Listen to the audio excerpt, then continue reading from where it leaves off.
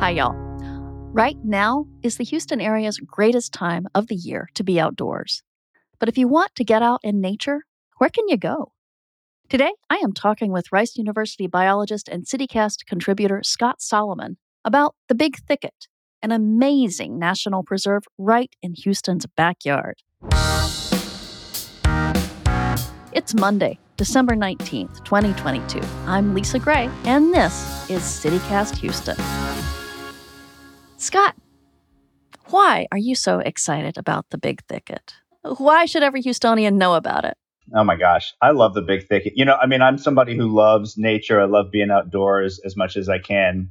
The Big Thicket is one of the best places, in my opinion, to go and enjoy the great outdoors right here in the Houston area. I mean, there's opportunities for hiking, for camping, for bird watching, nature, photography. Like you can see great wildlife. It's just an awesome place.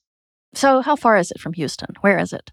So the Big Thicket is a region that kind of spans a lot of East Texas. So some parts of it are about an hour and a half drive from Houston. Mm-hmm. There are some parts of it that are a little further away than that, maybe 2.5 hours. So it depends on where you go. So one of the things that's unusual about the Big Thicket National Preserve is that it's not just one particular place. Like if you think about a national park like Yellowstone or Yosemite or Big Bend, those are places where you can kind of, draw a line around the outskirts of the edges of the park. With the Big Thicket, it's a series of protected areas that are sometimes described as like a string of pearls. Oh, that's a nice way to put it. It's like a bunch of little squiggles. Yeah. Yeah, it looks isn't that like lovely? Land people couldn't build on that got put together somehow. But it's gorgeous once you're there. On a map, it looks bizarre. It does. So a lot of it is following waterways. So a lot of the rivers and creeks in the area, like the Neches River, for example, is, a lot of it is protected by the Big Thicket National Preserve. But then they have these larger units that are, I guess, the pearls, right? And the string of pearls. And each of those units is kind of different. So it's one of the things that's cool is that it captures a lot of the great natural beauty and a lot of the wildlife from that whole region of East Texas by kind of capturing the best of the whole area. So what does it look like? What kinds of ecosystems would I see out there? Yeah. So one of the things that I love as a biologist about the Big Thicket is that it's super diverse. So it depends on where you go. You could go to some of the units that are right outside of Beaumont. Actually, some of them are right in Beaumont. And you're going to see, cypress swamps where you could get in a canoe and kind of explore the waterways and see these giant bald cypress trees in standing water, with Spanish moss dripping off of their branches and ospreys flying overhead and herons and egrets in the water. And it's just beautiful. Or you could go to some of the units further north and be in a beautiful pine forest, right? Where, there's going to be, you could see some deer, you could see tons of birds. You might get lucky and spot some frogs or a snake even. And, which in my book is good. If you spot them, that's a good thing, right? You don't want to not see them. That's what I always say. Right. So there's a lot of different ecosystems that you can find in the Big Thicket. That's just a couple of examples. So it depends on where you go and what you want to see. So what is its history? Why is it such a weird shape, and why isn't it a national park? So it is a national preserve, the Big Thicket National Preserve, and it is actually run by the U.S. National Park Service. So the people that work there, that run it, that take care of it, are U.S. National Park Rangers. And so I find that a lot of Houstonians don't realize we have a unit of the National Park Service right here in our backyard, but we do. But it's not, you're right, it's not a national park. So when it was created, it was established in 1974 as the world's or the U.S.'s first national preserve. Oh. And it was kind of this category that is in between a national park and other types of federally protected land, like, for example, a national monument. Apparently, there was an interest in or a suggestion to make it a national monument. And one of the people that was advocating for it was like, no, monuments are for dead things. this this is we're protecting the living diversity of this amazing ecosystem, so it shouldn't be a monument. So they created this intermediate category that allows a lot of the activities that you would have. Like, for example, you can go hunting in some of the units of the preserve, not all. Mm-hmm. And there's some kind of levels of extraction of things like timber or oil and gas that can happen in the preserve. But there are still a lot of the protections that come with being a unit of the National Park Service. Oh. So you're a biologist. Do you go out there professionally? Are you doing science out in the big thicket? I do, yeah. So I do a couple of things as a scientist, as a professor in the Big Thicket region. One of the things that I do is I go out with one of my classes. So I teach a class at Rice, a lab class called Biological Diversity. And what the students do in that class is they spend the whole semester learning about the Big Thicket, and they design a survey of different groups of organisms. So in some years, we'll look at trees, we'll look at birds and mammals, reptiles, amphibians, fish, insects, all different groups of organisms.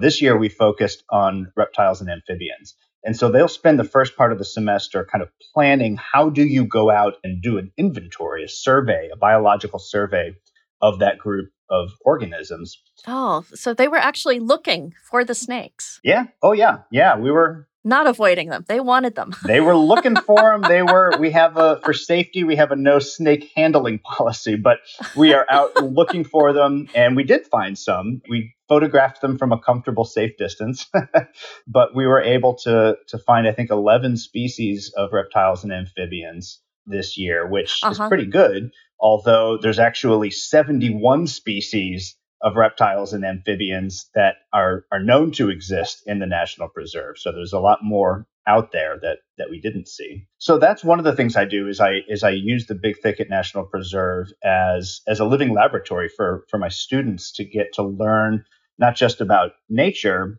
but also about the ways that biologists study nature. And we've actually been doing that project for many years. We look for patterns in what might be happening with these different groups of organisms.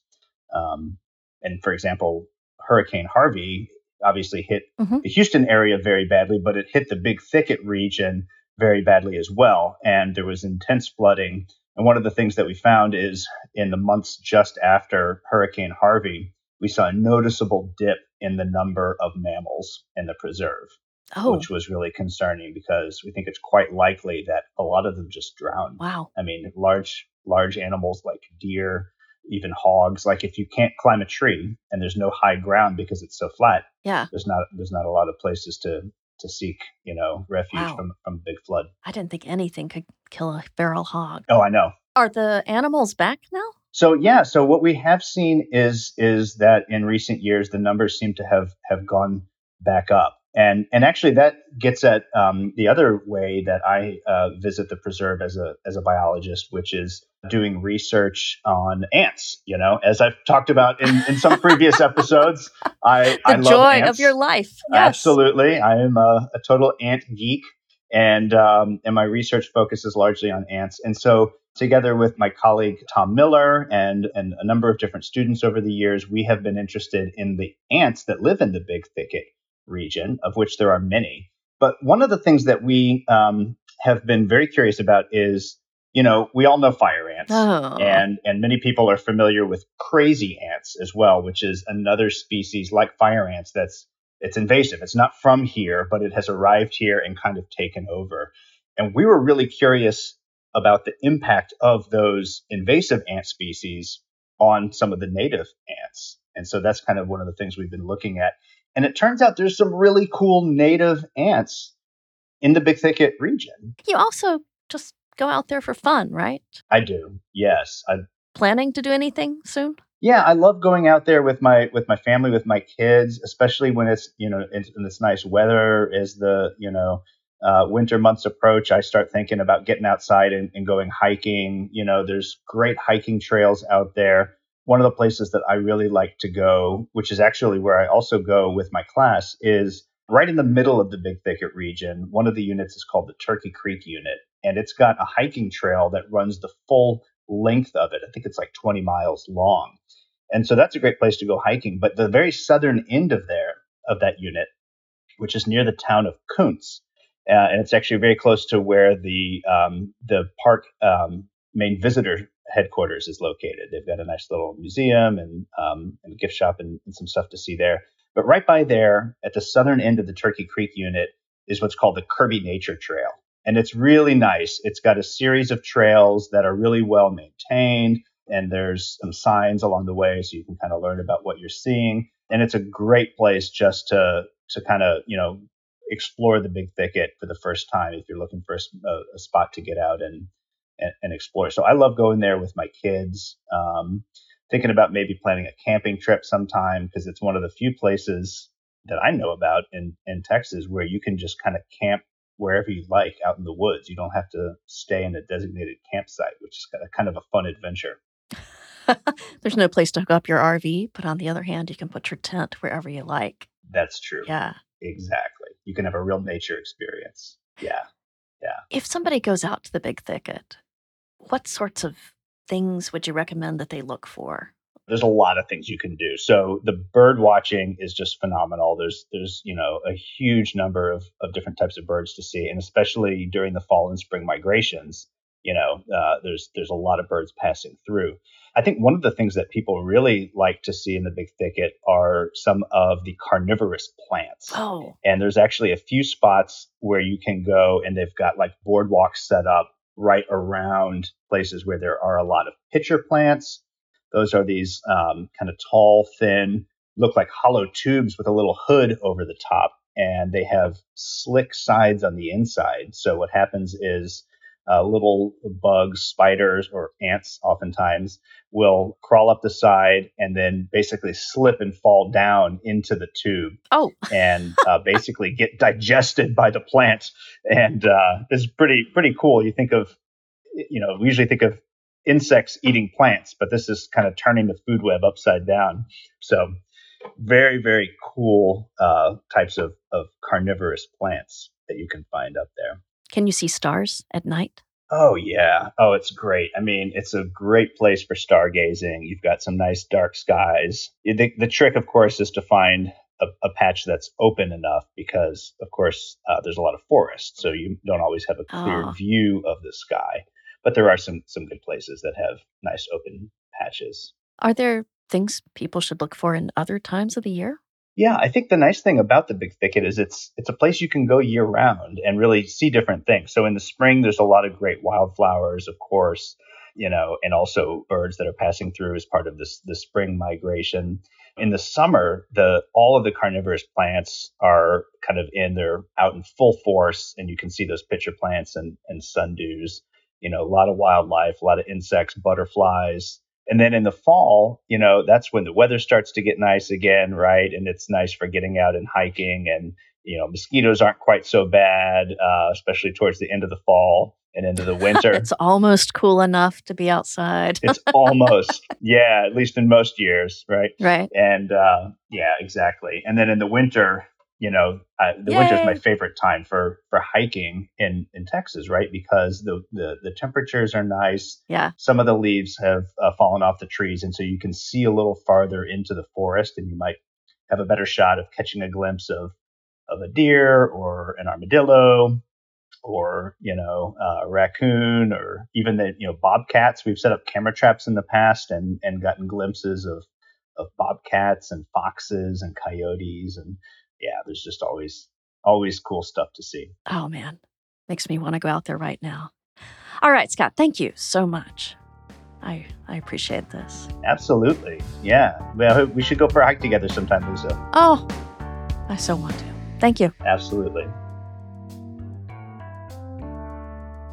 That was CityCast contributor Scott Solomon. We will have a link to more information about the Big Thicket in our show notes.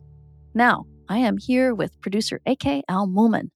AK, what else is going on around Houston today? Hey, Lisa. The Houston Housing Authority Board will reopen its waiting list for public housing on January 15th.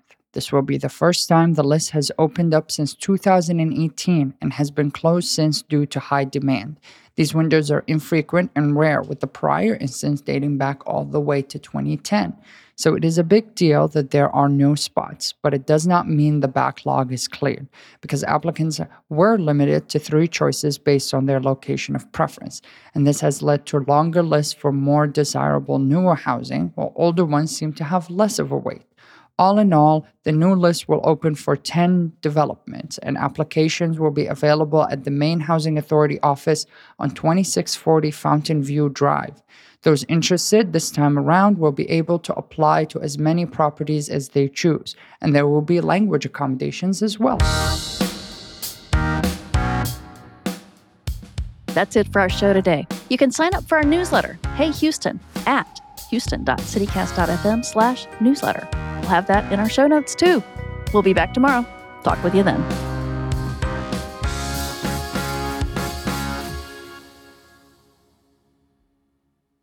I feel like one of those fishermen who's running like 12 rods at once. Somebody's nibbling. I think maybe I need to jiggle that one.